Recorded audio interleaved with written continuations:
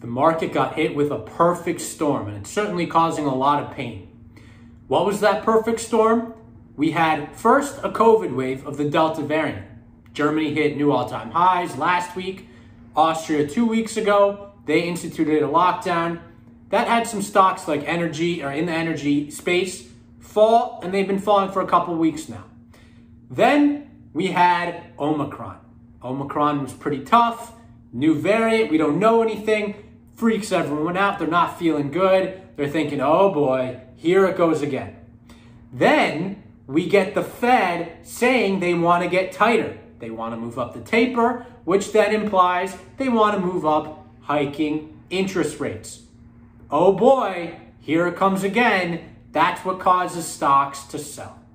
However, we're not freaking out, and we're taking a look at each one of these things, meshing them together, and seeing what we should do in this junction, with stocks down significantly and much of the S&P down double digits.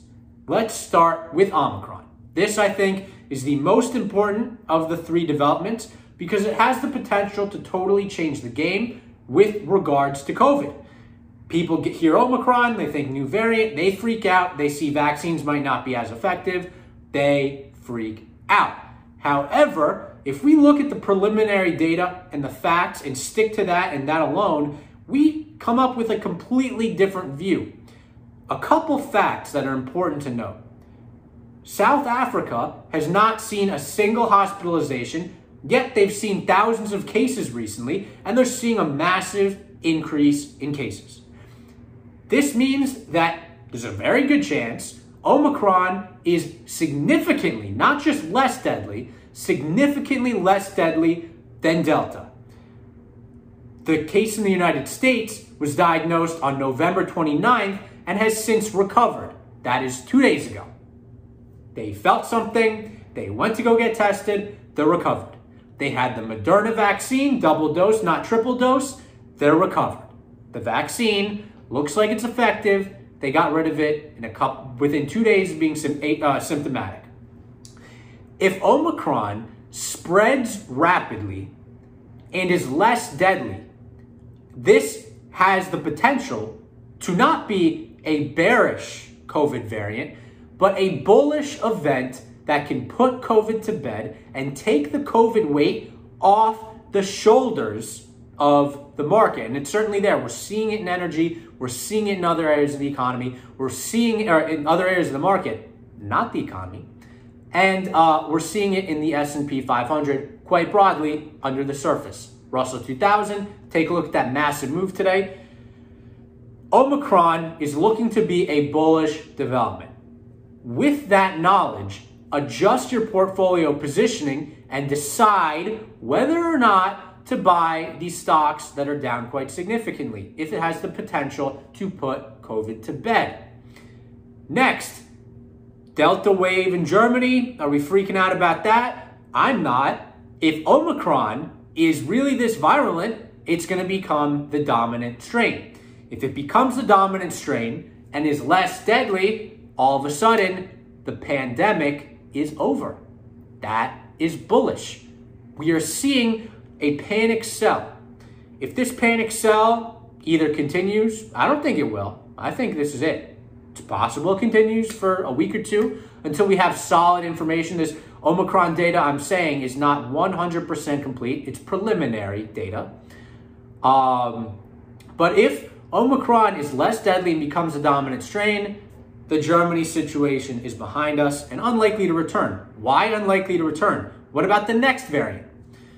The virus became less deadly as it learned, and this is the ultimate path of the virus, that the way it can spread the most, and this is the goal, to spread, not to kill. It's got DNA, survive and reproduce. The ultimate path of the virus is not to kill, but to spread.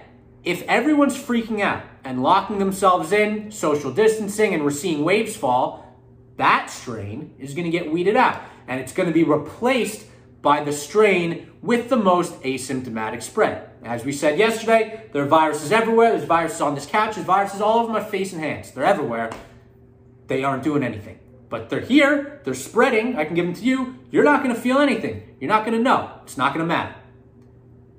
Coronavirus, Omicron, COVID-19, I believe is headed in that direction.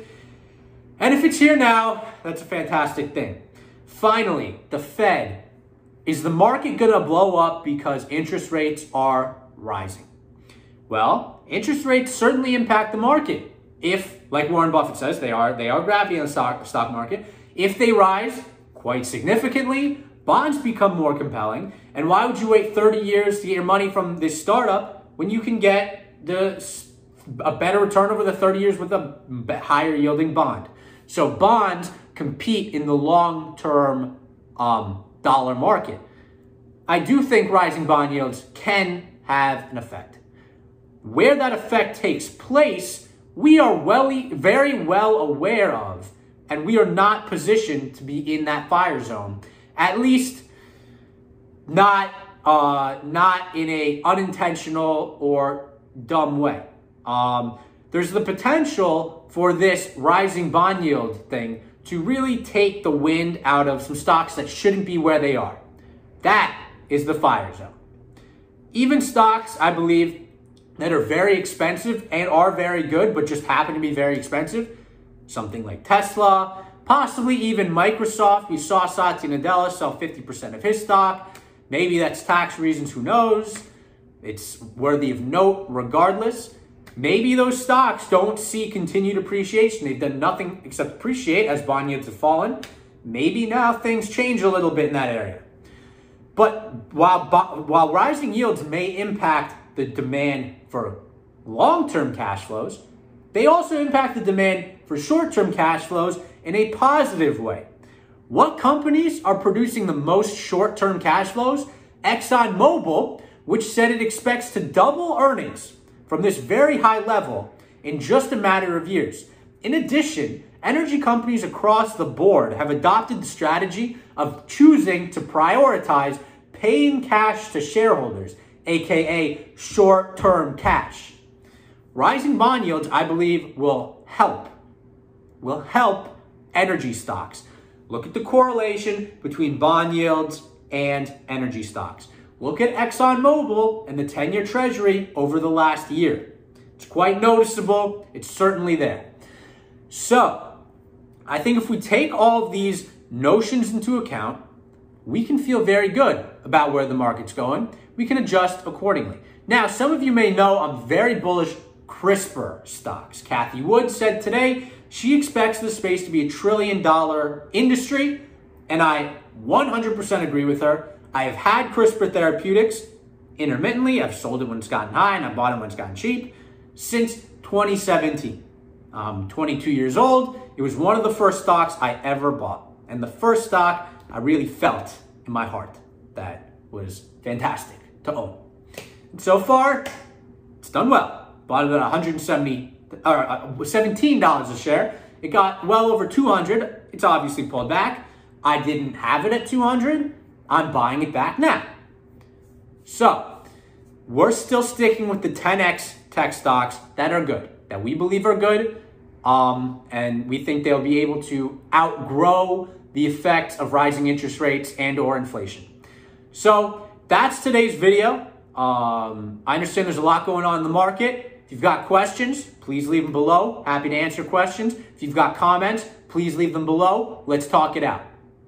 As always, please like and subscribe.